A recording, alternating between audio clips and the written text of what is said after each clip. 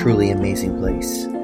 It is full of wonder, beauty, and amazing people, most of which we will never see. I am Tyler, and along with my wife Tiffany, we are Om Travelers.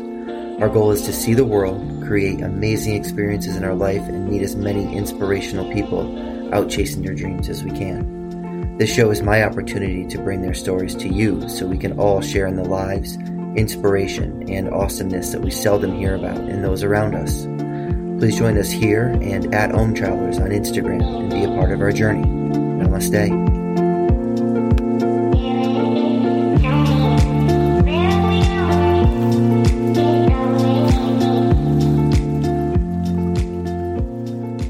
I had the pleasure of sitting down with a good friend of mine, Joe Altier, also known as Just Joe.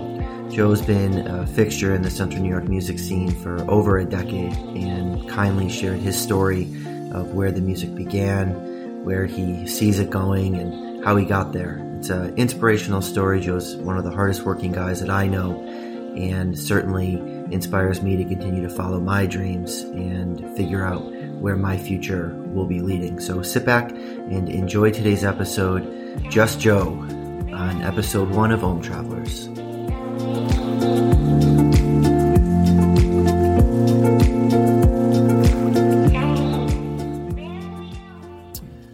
Today I'm here with my good friend Joe Altier, also known as Just Joe in the music scene around Syracuse and upstate New York.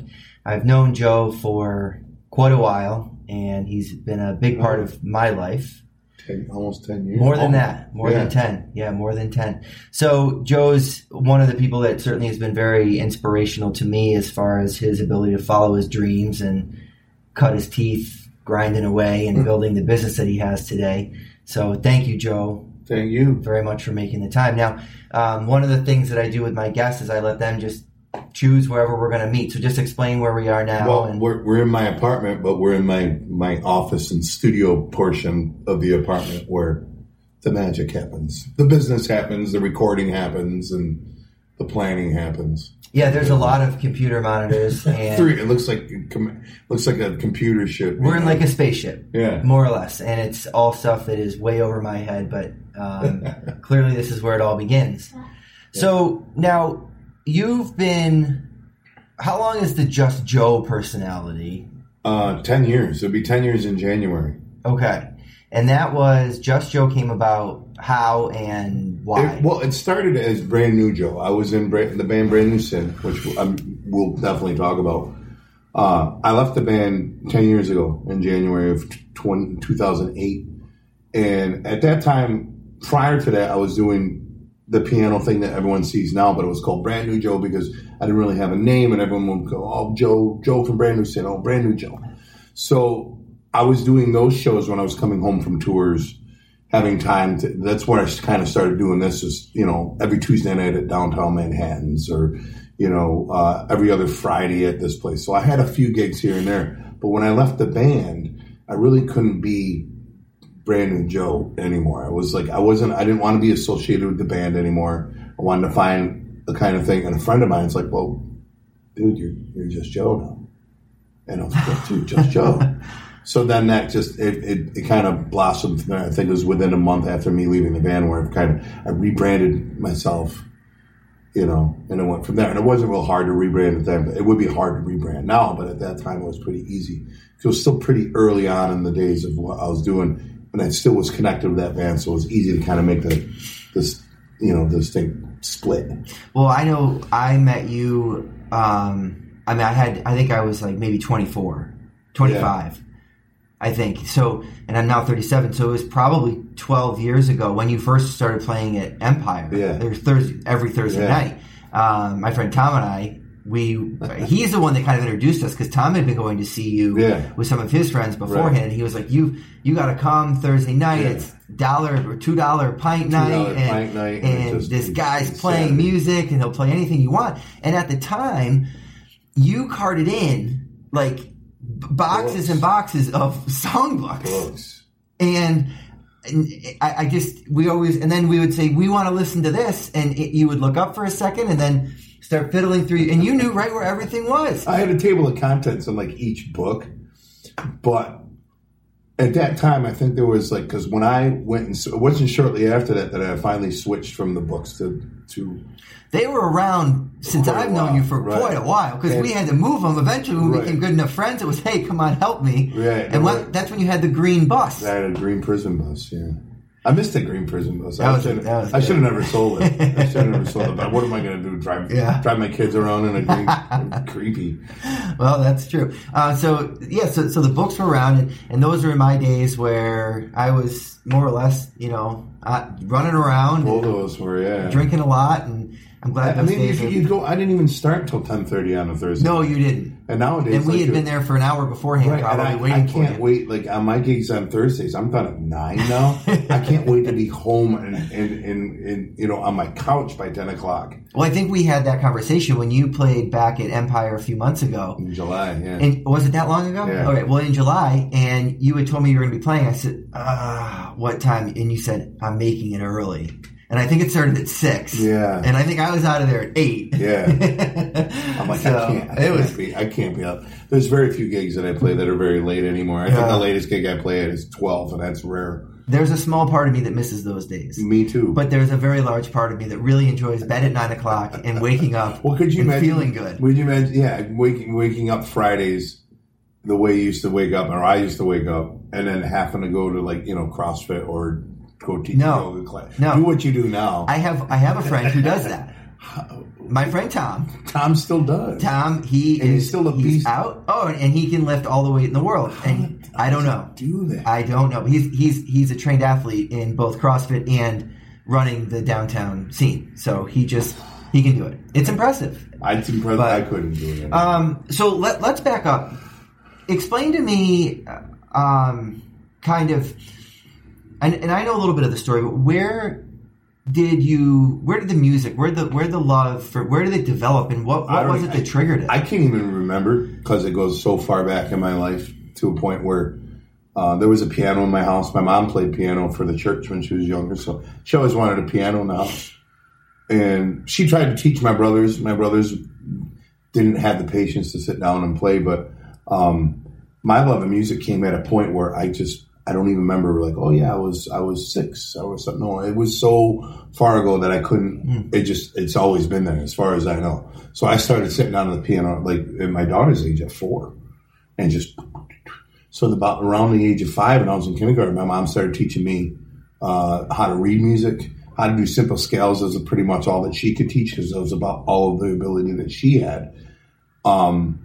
So, and then she kind of let me run with it for a couple of years before I started taking formal piano lessons when I was 7.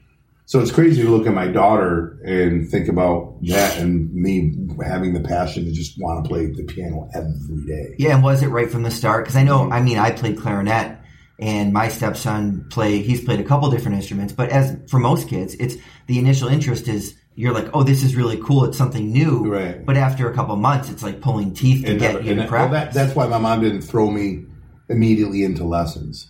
She wanted to see if what I was really digging was going to stick, And so that's why it took a couple of years before it's like, okay, it's time for piano. Because at some point she saw me just literally lugging my record player out, because these are the days before there was, there was barely even boom boxes at that point, in the late 70s, early 80s.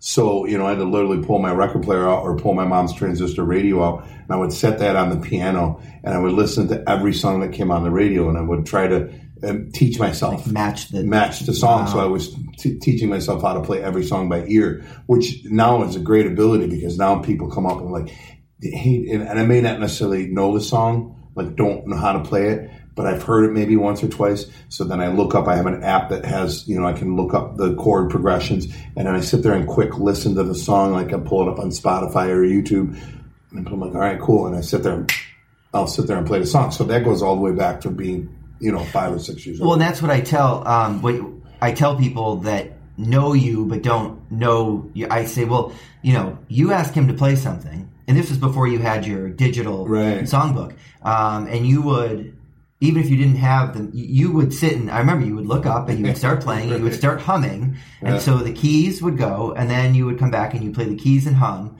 And then it was the keys and you would mouth it. And then in a matter of like 2 minutes, this song that you didn't know you hadn't played before, but you had maybe the note sitting in front of you was coming out like you'd played it a million times. Yeah. And it was always amazing. It's even easier now with the technology that we have and the apps that are out there and stuff like that. So it's so second nature to me. It seems so easy to me.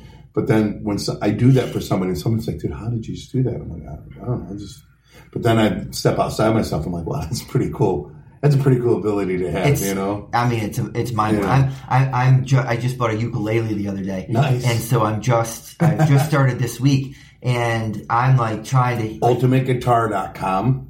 Yeah, that's the place to go. Okay. That's where I get all my stuff, but there's been such an explosion with the ukulele. Yeah. I'll show you when we get off here before you take off, like how to look up ukulele stuff. So, but like just learning, like... I don't know. It's a huge I couldn't imagine trying to pick up an instrument at this point in life. You know, I mean, now I have musical, background and everything, but like to pick it up after. When's the last time you played clarinet or looked at music? Oh, it was freshman or sophomore year of high school. Yeah, it's been 20 years, right? For sure. Okay, so it was piano. Yeah, mainly growing up. Piano, and I was going to eventually take guitar lessons, but I never wavered from piano. But then in fourth grade, I played trumpet in concert band from fourth all the way through high school. Oh, wow. And piano? Or did you give them the piano? I never played piano in the concert band because there was never an option. But you were just doing it on the side? I was doing piano outside of school, and I was doing trumpet in school. So I played trumpet from age of 8 or 9 until I graduated high school. Okay. I haven't played trumpet since then. I mean, but I could pick it up and build my lip back up. Sure. But I played. Those are the two instruments I really played.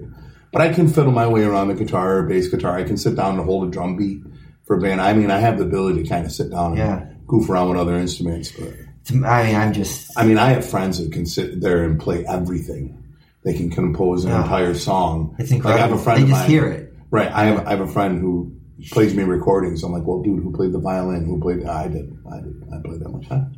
Yeah, right. But if you're young enough, I encourage any kid when they're young enough, if they're doing an instrument, learn them all. Or learn multiple, because then it gets very easier to be able to pick up another instrument. Now, where did you grow up? Central Square. Central Square. Yeah. And at what point did the piano and trumpet and band, like the good Central Square kid, turn into the tattoos and Brand New Sin and Heart? That took a while, which is weird because I was just an athlete. I was voted most athletic in high school. I was the captain of the football team, captain of the indoor and outdoor track teams. I got recruited for both sports going into college. I had more offers going in for track because I was a sectional champion in the shot put and Empire State Games silver medalist in the hammer throw. So, I got more offers to do track and throwing, but I really loved football. So I ended up going to college to play football. And I remember when I was going to St. John Fisher in Rochester to play football. And that was my passion. Music was on the side, but, sports was where everything was sports. And I remember my band director, who I saw a couple of years ago, and I had this conversation with him. It was after 22 years of not seeing him. I finally had a chance to have this. I go, remember the conversation that we had? And he's like, what? I go, you sat me down and you said, I know you love football, but you really should put your focus on music. Because what are you going to do? Are you going to play NFL football? I'm like, I don't know. I don't know where it's going to take me. So what are the chances? What are the chances? Chances of doing that? So I was like, no, I'm going to play football and do this. And he's like, all right, I really think, you should put your eggs in this. And then years later, this is what I do for a living. So, I sat down, I'm like, dude, I should have listened to you years ago. He's, yeah, but because you wouldn't have, you have to take that path. But I go, well, thank you. It's always stuff. Do you think that's kind of where the seed was planted, possibly? Probably. I mean, I always wanted to kind of be in music, but I mean, being in Central Square, it wasn't like being out here in the city where it was very readily available to go see concerts. Well, that's my other question. So you, as a kid who was playing in the band and playing piano, and on the football team, my guess is a lot of your friends were not doing those things. So was that? Yeah, I mean, I had friends who were playing, but they were just jamming. That wasn't like. If you lived in the city, all my friends that lived in the city, where it was very easy for them to join bands or start bands and stuff like that. But being Central Square was like, I felt like a million miles away from the city. Nowadays, it's 20 minutes. You know, I can be at something square in 20 minutes, 25 minutes. But it seems so much farther away. So a lot of my friends are mainly athletes, so I didn't really get into that. But I think the seed was planted there. You know, I had some opportunities to maybe join a band, but there was no high school band. It was like, hey, man, so-and-so started a band. Let's go garage. You know? We didn't have that. We had a couple dudes. We used to get together up on the North Shore of the lake. There was a bunch of us, and we used to sit together, drink beer, smoke weed, and jam. You know, like on Saturday night in high school, we go out there and just party, play Metallica songs, stuff like that. But it never morphed into any of us joining bands till later on in life. You know. Now, what did you go to college for? I originally I was going for sociology. I was going to try to I wanted to be a cop or an FBI agent. I wanted to get into that. But I immediately changed. When I got to college after the first semester, I changed to history. And I got a bachelor's degree in history and a minor in secondary education. With the intention to teach? That was going to be, I wanted to teach social studies and coach football. Oh, okay. That was the original plan in life. And so how far did you get down that road? I graduated college, but once I graduated college and I started doing kind of some of my prelims to get ready for student teaching and all that stuff, and something in my gut I didn't want to do that. So I worked a summer job, and I got hurt at that summer job. I tore my rotator cuff working at an ice factory, hucking ice every day. Like bags of ice that you buy at the store. Awesome. I literally worked inside that factory just like throwing bags of ice on pallets. And I screwed my shoulder up. I already had shoulder issues from playing football. So I screwed it up, and I had to go on disability and comp for a little while. And then I couldn't stay in Rochester because I just couldn't afford to live up there. So my parents were like, well, why don't you move home for a little bit? And once your shoulder gets better, then we'll figure out. And then I came home, and I think this is really where the big seed was planted. Is I came home, and all those buddies of mine that used to jam up on the North Shore all started a band, and they were getting big attention here in Syracuse. They were becoming one of the bigger bands in the scene in the late 90s in Syracuse, playing Stylines and Hungry Chucks and Planet 505, and they were getting a big following. So all those guys, I went out and I'm like, all of you guys, we used to jam. Like they're playing in a band now. And I just started roadieing for them, and I dove into the Syracuse music scene. This was like 97. And I dove in, and that's where I met everybody that I know today. I was going to see bands. That's all I did was immerse myself in the scene. And my ex-wife at the time, she was working at the Dinosaur. And so I just was there all the time to pick her up. And I was there 6 nights a week watching every band play at the Dinosaur. So then it kind of like... You just made connections that way? Oh, yeah. And then next thing I know, Now, had you kept playing the piano... Like, had you kept doing music to some extent through college, or had you kind of just... Yeah, I was. I did it, but I was like, it was just me in my room, like, just jamming out. Just grabbing a six-pack and smoking a couple of joints and having my buddies come over and jam, so... and then I would get to parties and I'd bring my piano to parties, and all the dudes would be doing keg stands, and I'd be up in some other part of the house, and all the girls would be up there like, oh, play this song, play this song. So I was like, oh, okay. So that was really the extent of the music during college. But when I came home and then I dove into the scene, and I had 3 bands that really were instrumental in like really getting me to come out of my shell. One of them being the band that all of my friends from high school, they were a band called Jameis Breed. And my friend the lead singer had to move to Baltimore for a job. So he was traveling back and forth between Syracuse, playing in this band and going back. And there were sometimes they were having to turn down shows because he couldn't come home. So I'm like, dude, you got to play the show. Who's going to sing? He said, well, you are. So he would start bringing me up. So I started kind of like filling in for that band once in a while. And had you done much singing up until that? Was the singing part of it new? Yeah, like fronting a band, and it was kind of heavy rock, hard rock. So, that was very new. I just dove in. And then there was another band called The Neural Groove, and they were real close in the scene. And they're like, well, why don't you come up and guest on a song, learn this song. So I would guest with them. And then there was a blues artist, and she still plays in this town, Miss E. And she was a staple at the Dinosaur. And she's like, why don't you learn, Come Together by the Beatles and... Before You Accuse Me by Eric Clapton. So those 3 bands, all of a sudden I started getting up, and then other people were seeing me sing, and they're like, wow, dude, well, why aren't you in a band? Why aren't you joining a band? So that was really where it was, but I couldn't really find anybody that I wanted to play with. So it kind of lingered. And now, what are you doing at this point, like for a living? Whatever. Because I mean, just I was bartending. I was working for my buddy. You know, mowing lawns. I was detailing cars. But you knew that you were doing these things to really try to get this music thing going. I think so. I mean, I don't know if exactly I knew that's what it was. Or if I was just kind of being... Just delaying being an adult. Yeah, pretty much. That was exactly what I was going to try to word. I was like, I wasn't ready to grow up yet.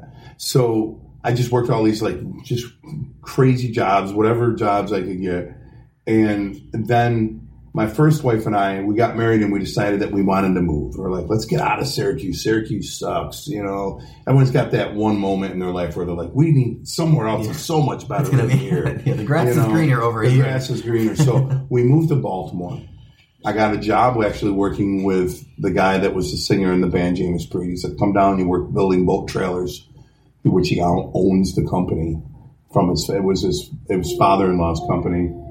And so I was working there, and I decided to go to recording school down there, learn how to do live sound and recording. So I was like, okay, man, well, maybe my path into music will be through a studio.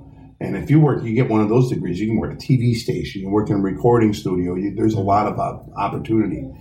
So it's like, okay, maybe that will be my way into music. Maybe I'm not meant to be in a band. I don't know what I'm doing. So it's like, this is a more formidable career. I should go to school, you know. So I went and we did that. We stayed in Baltimore for about a year and a half, almost 2 years. And both of us were like, let's move home. You know, it's nice down here, but we missed family. And had you completed the school by then? Okay. I completed school, came home, got a house. But right before I was moving home, and this is where the whole game changes, I get a phone call from one of my best friends one night, and he's out drinking. He called me like 2 a.m. You know, no cell phone at that time, so I'm walking out into the kitchen of my house. You know, who is calling me right now? It was before robocall, so you knew someone's calling you 2 a.m. It was somebody important. So I answer the phone. He's like, dude, the band God Below. And God Below was a very heavy metal band, like hardcore. And were you into that music? Oh, yeah. Okay. And I used to go watch them. And they had a huge buzz in this town. And that genre in Syracuse. Music, yeah. Okay. And they were traveling around almost the Northeast playing shows. But they were like getting rid of their singer. And my buddy's like, dude, they got late. And I knew they had record label interest. So he's like, they're getting rid of their singer and they're trying people out and you're coming home. You should try out for this band. I'm like, well, dude, I'm like, whatever, man. Let's talk tomorrow, man. You're hammered. I'm tired. So I hung up and the next day he calls me back. He's like, dude, do you really want to get a tryout with this band? And I kind of knew some of the guys in the band. I knew the drummer because he was a couple of years younger than me. He grew up in South Square, but I didn't really know the rest of the guys in the band, only from afar. So I eventually found out that they were looking to go in a different direction because I couldn't sing that style of music. It's just brutal, just rah, rah, rah, you know, it's hardcore. And I'm like, if I'm going to do something, I want to do something hard rock. And they're going in a hard rock direction. So I ended up meeting the guitar player, Brian, whose nickname is Slider. I met him at Stylene's. He gave me a tape. And he's like, there's just music on here.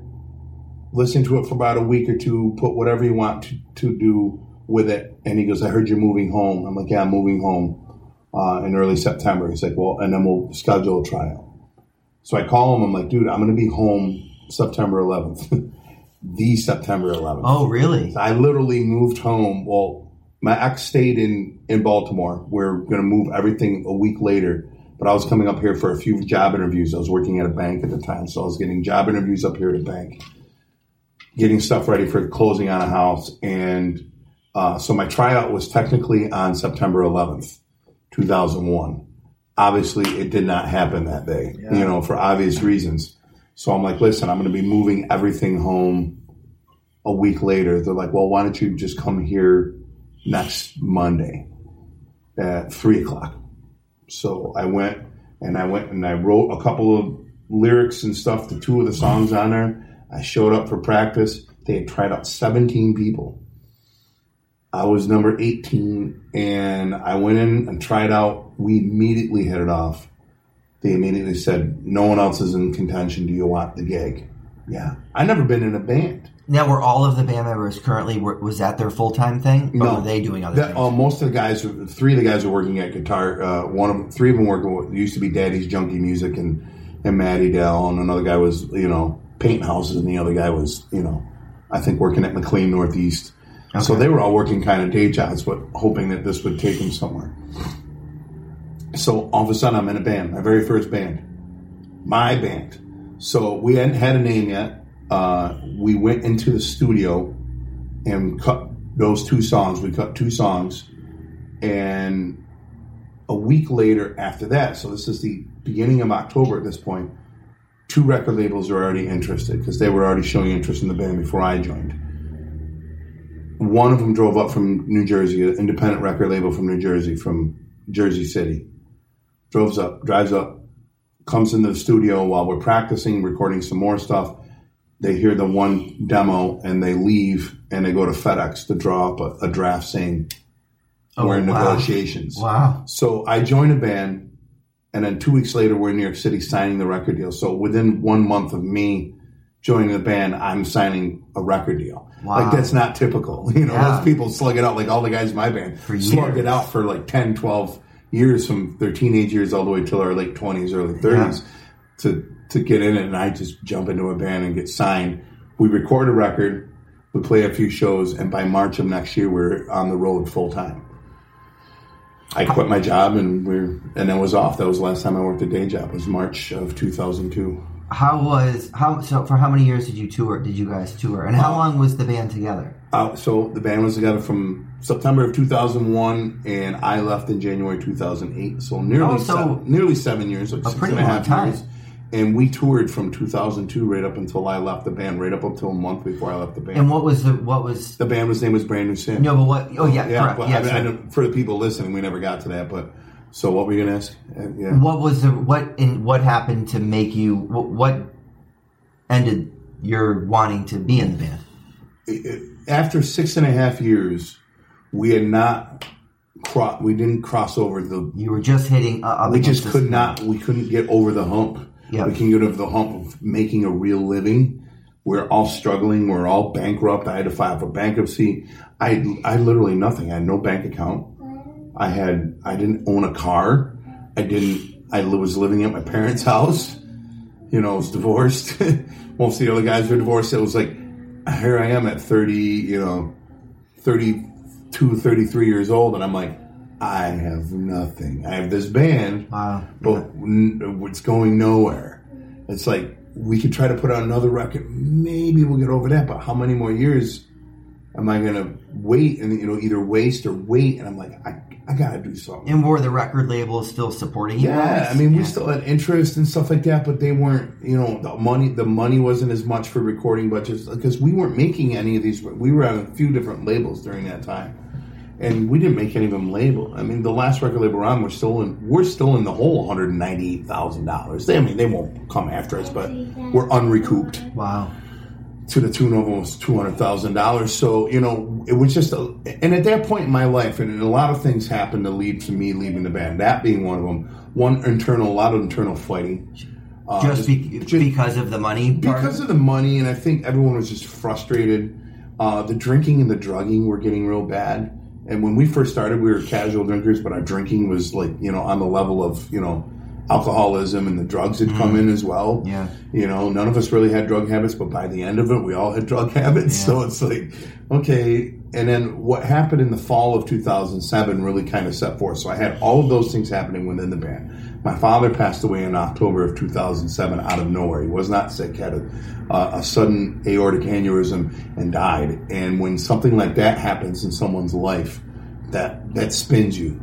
A loss of a parent or a loss of a family member will make you really think differently about life. So, and then I broke up with my girlfriend at the time. So I literally took everything on the table of life and just went, and I just cleared it. And it was like, I sat there and I asked the guys, I initially asked to take a break from the band. Let's take a little break. I need to get my head straight. And they weren't having it. And then we fought about it. I'm like, well, fuck you, I'm quitting. So I quit. And then I'm sitting there going, oh, okay, now what am I going to do? Because this has been my entire life for the past 10 years. Yeah. What am I doing now? Do I go back to college to, get back into teaching? What do I do?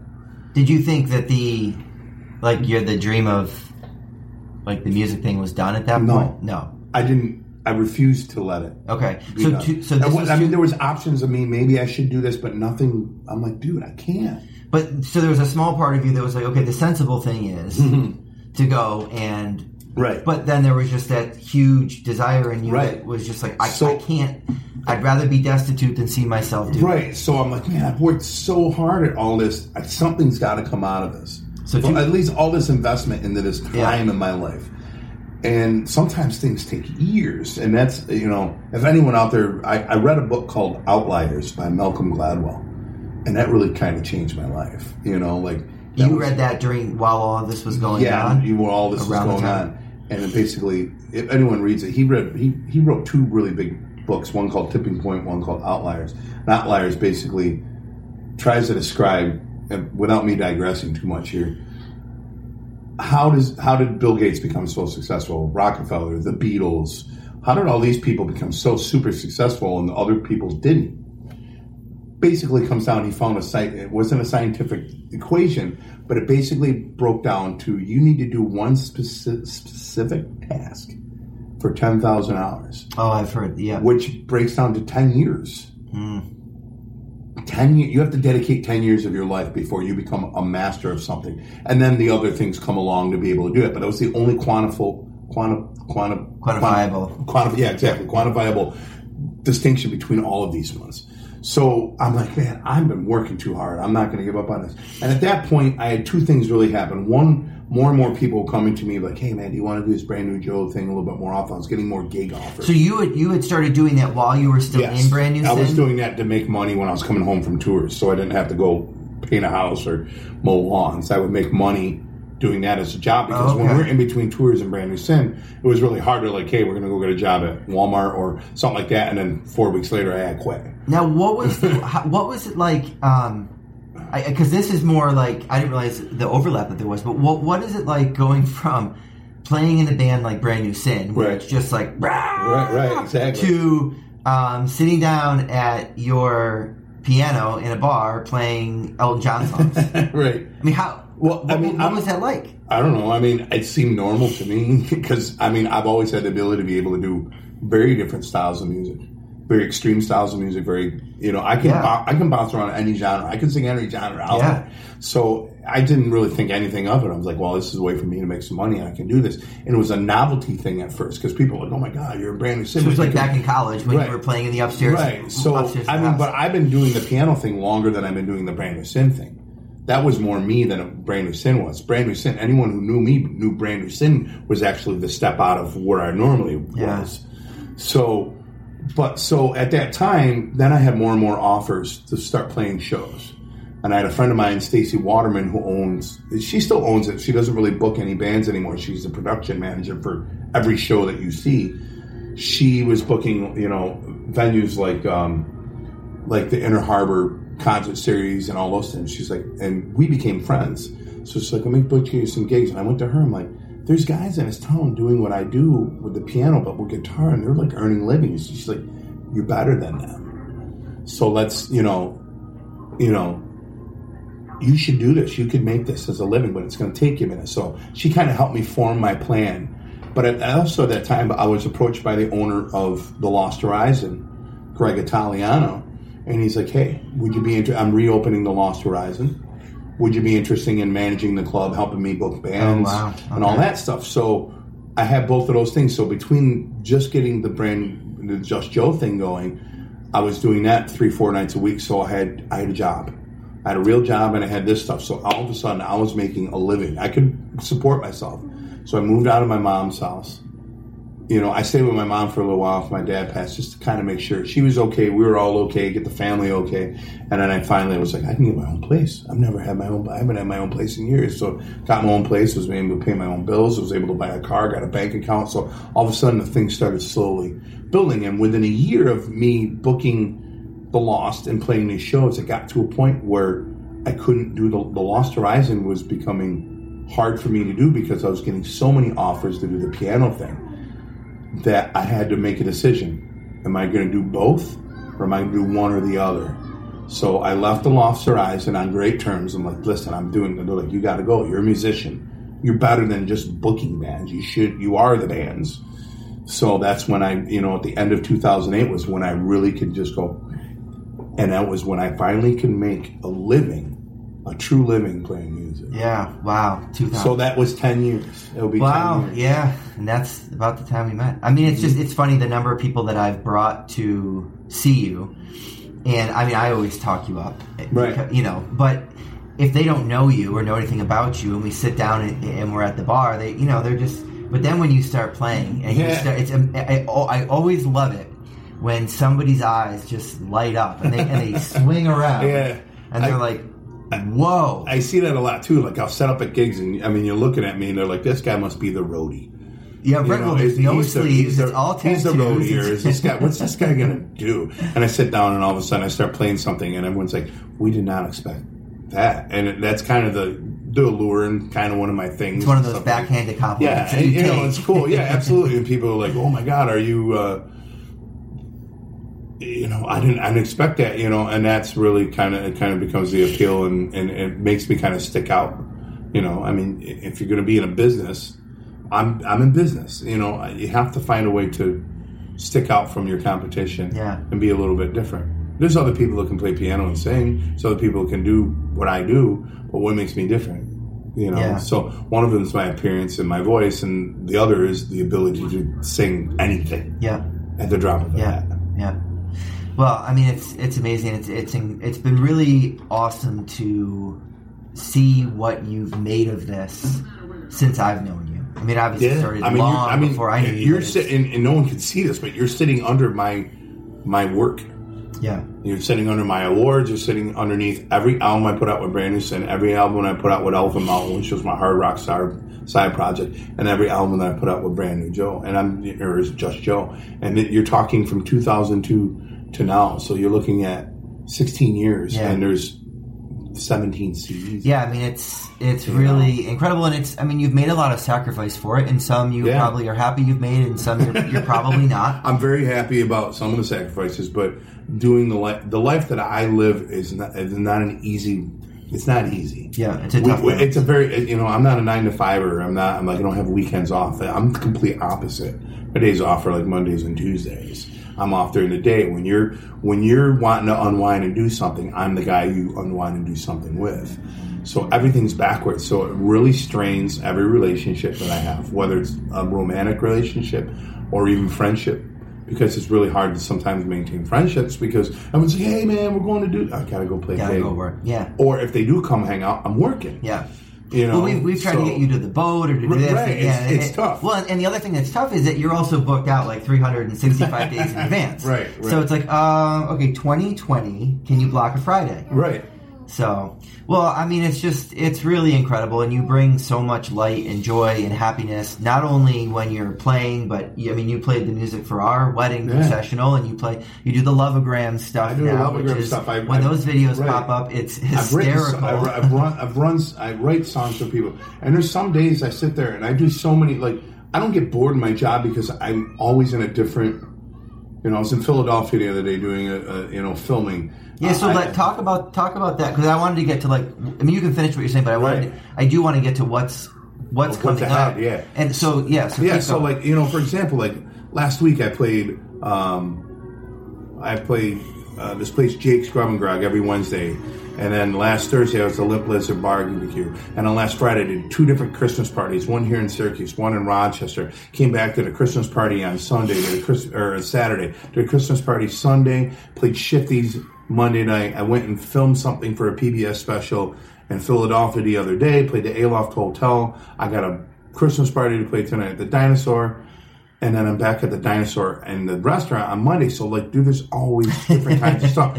Wedding ceremonies. I've played funerals. I've played...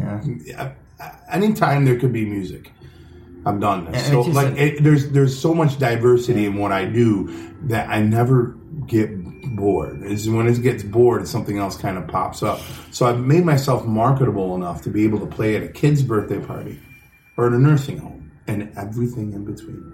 Yeah, I mean, it's you know, I played a 1-year-old's birthday party this year. It's incredible. And then I'll play like an old folks home or something, you know. So it's really just been how I got to here is I just took every gig I could get. I played everything, and I drove anywhere you could get. Oh yeah, you got $200? Cool, be there. $150? Cool. And then all of a sudden it became $250, $300, $400, $500, $1,000, $1,500. You know, so all of a sudden it just, you know. And I look at I save every calendar every year I started this from 2007 till now.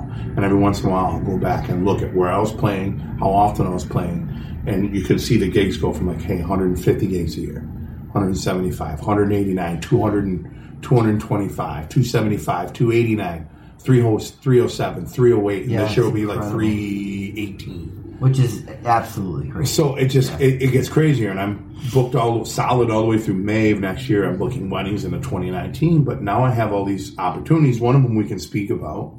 One of them we can't really, you know, talk about yet. But, you know, then all of a sudden in the past year, there's all these. The next level is like I'm being able to take what I've done for the past 10 years, and now I'm ready to go into the next gear, next chapter, whatever you want to call it. So I all of a sudden got an opportunity. One of them is just huge, and I got discovered on YouTube and asked to be part of something which could lead to something that could be truly life-changing. Another chance for me to get back into the real game of the music business where I started. A legitimate shot. Don't know if it'll happen. May not go anywhere. I mean, like worst case scenario, I go and do this opportunity. Nothing comes of it, and I keep playing 300 shows a year, and I keep growing my business. And you mean by getting back into kind of where you started, just like putting out albums, being publicized, being out there, like, you know, like on the road again. So what is like the whole? Explain the Philadelphia thing. So and then another week later, I got discovered on YouTube singing a Tom Petty song, and this guy approached me, and he's been producing jazz shows on BET for years, and now he produces not only those shows but some other YouTube channels. One's called Studio Jams, where he gets professional musicians together and they do, you know, a jam session in a studio, and it's a pretty well-known, well-viewed YouTube channel. So he got different musicians, some of them well-known, some of them not well-known, and they each play a song from an artist who passed away. In 2016, it went real well. This year, he's got the funding to be able to do one that goes to PBS and a lot of other things. So he asked me to come to Philadelphia to shoot Tom Petty song, Southern Accents, and Black Hole Sun by Soundgarden. So he asked me to be part of this special, which is going to include some pretty big names. I've heard some of the names that are going to be involved. I don't want to say all of them because I don't want to. Some of them are still confirming. But I'm going to be sprinkled in amongst some pretty huge rock stars, some people that are like legends, and some of them being Hall of Famers. And you were filmed at a piano in a studio? Yeah, I went to a studio outside of Philadelphia, and he was filming a couple different bands that day.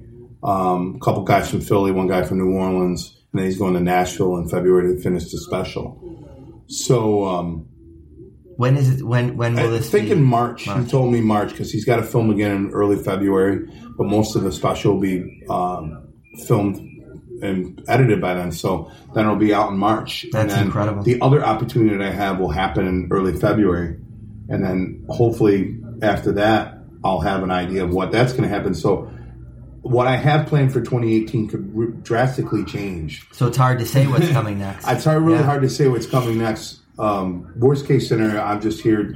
I've started a wedding business where I do everything at a wedding, from doing what I did at yours, playing your ceremony, to doing the whole entire night, and DJing and providing, you know, videography, providing photo booths, providing planning services. Oh my goodness! I'm an entertainment. Wow, yeah, you are. But I'm a little bit different because I can go back and forth in between. I'm the best of both worlds. I'm a live band and a DJ.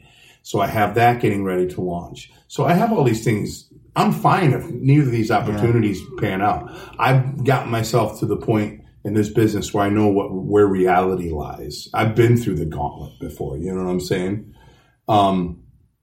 So there's a lot coming up, and hopefully at a future podcast we'll be able to reveal a lot more. I would love that. You know, sure. So I mean, in short, it was just a matter of me finally waiting for a door to present itself in life. And then I just ran through it. And I just kept running through doors. And I really attribute my work ethic from sports. All those years from the football coaches that I had were really, you know, that's the work ethic that I've carried over into this, to carry over into my music business. And I didn't think I was working that hard on Brand New Sin, but I learned all those years in Brand New Sin how the business works. So the biggest thing I took away from Brand New Sin that wasn't music related was how the business operates on every level, booking, you know, every level. And I taught myself and I learned from everybody, managers, agents, record labels, all the people in this town. I learned, you know, even if I was putting together stages back in the day or roadieing or driving, you know, somebody around that's going to perform. I've worked every aspect of this business. So like, I know that I have to keep my feet grounded, but at the same time, I've worked so hard that some of these opportunities that are coming to me now are a direct result of me just busting my ass.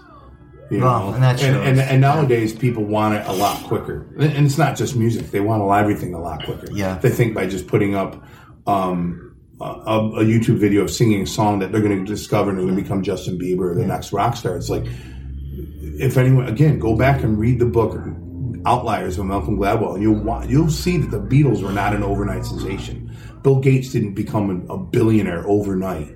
Rockefeller didn't become a billionaire overnight. These people, like, they earned and they failed way. And they came back and then yeah. You know, I failed a lot. I mean, when Brand New Sin was done, I could have easily hung it up. Yep, I failed. There's my chance at music. I refused to give up. Yeah. I refused. I'm like, no way. I'm going to make it in music, and I have to the foundation where I could do this for the rest of my life and retire. Well, hopefully, I can retire at some point. You know, it took a while. When you take 10 years of your life and you don't work a real job, at the formidable years of where you start pensions, it's hard. Right. Yeah. So, like, I got financially in my life, it took me. That was the biggest heart. That was the biggest sacrifice. It's like, I'm going to sacrifice what all my other friends are laying a foundation for later in life for the bigger carrot.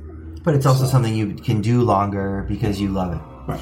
All right. Well, thank you, Joe. I really appreciate it. So where can people find more information about? JustJoe.com, the easiest website in the world. Social media? Social media. If you just put in Just Joe in a Facebook search, you'll find me. I'll be the first one to pop up. Instagram? Instagram, I'm Just Joe 55. Twitter, I'm Just Joe Syracuse. So everywhere. If you just put in Joe Altier in a Google search, everything comes up. Everything, or Just Joe in a Google search, everything comes up. It's pretty easy to find me on the interwebs. Well, thank you very much. All right, man. Thank you. Yeah, we'll keep our eyes open for what's coming next. Thanks, Joe. Cross your fingers. Thank you.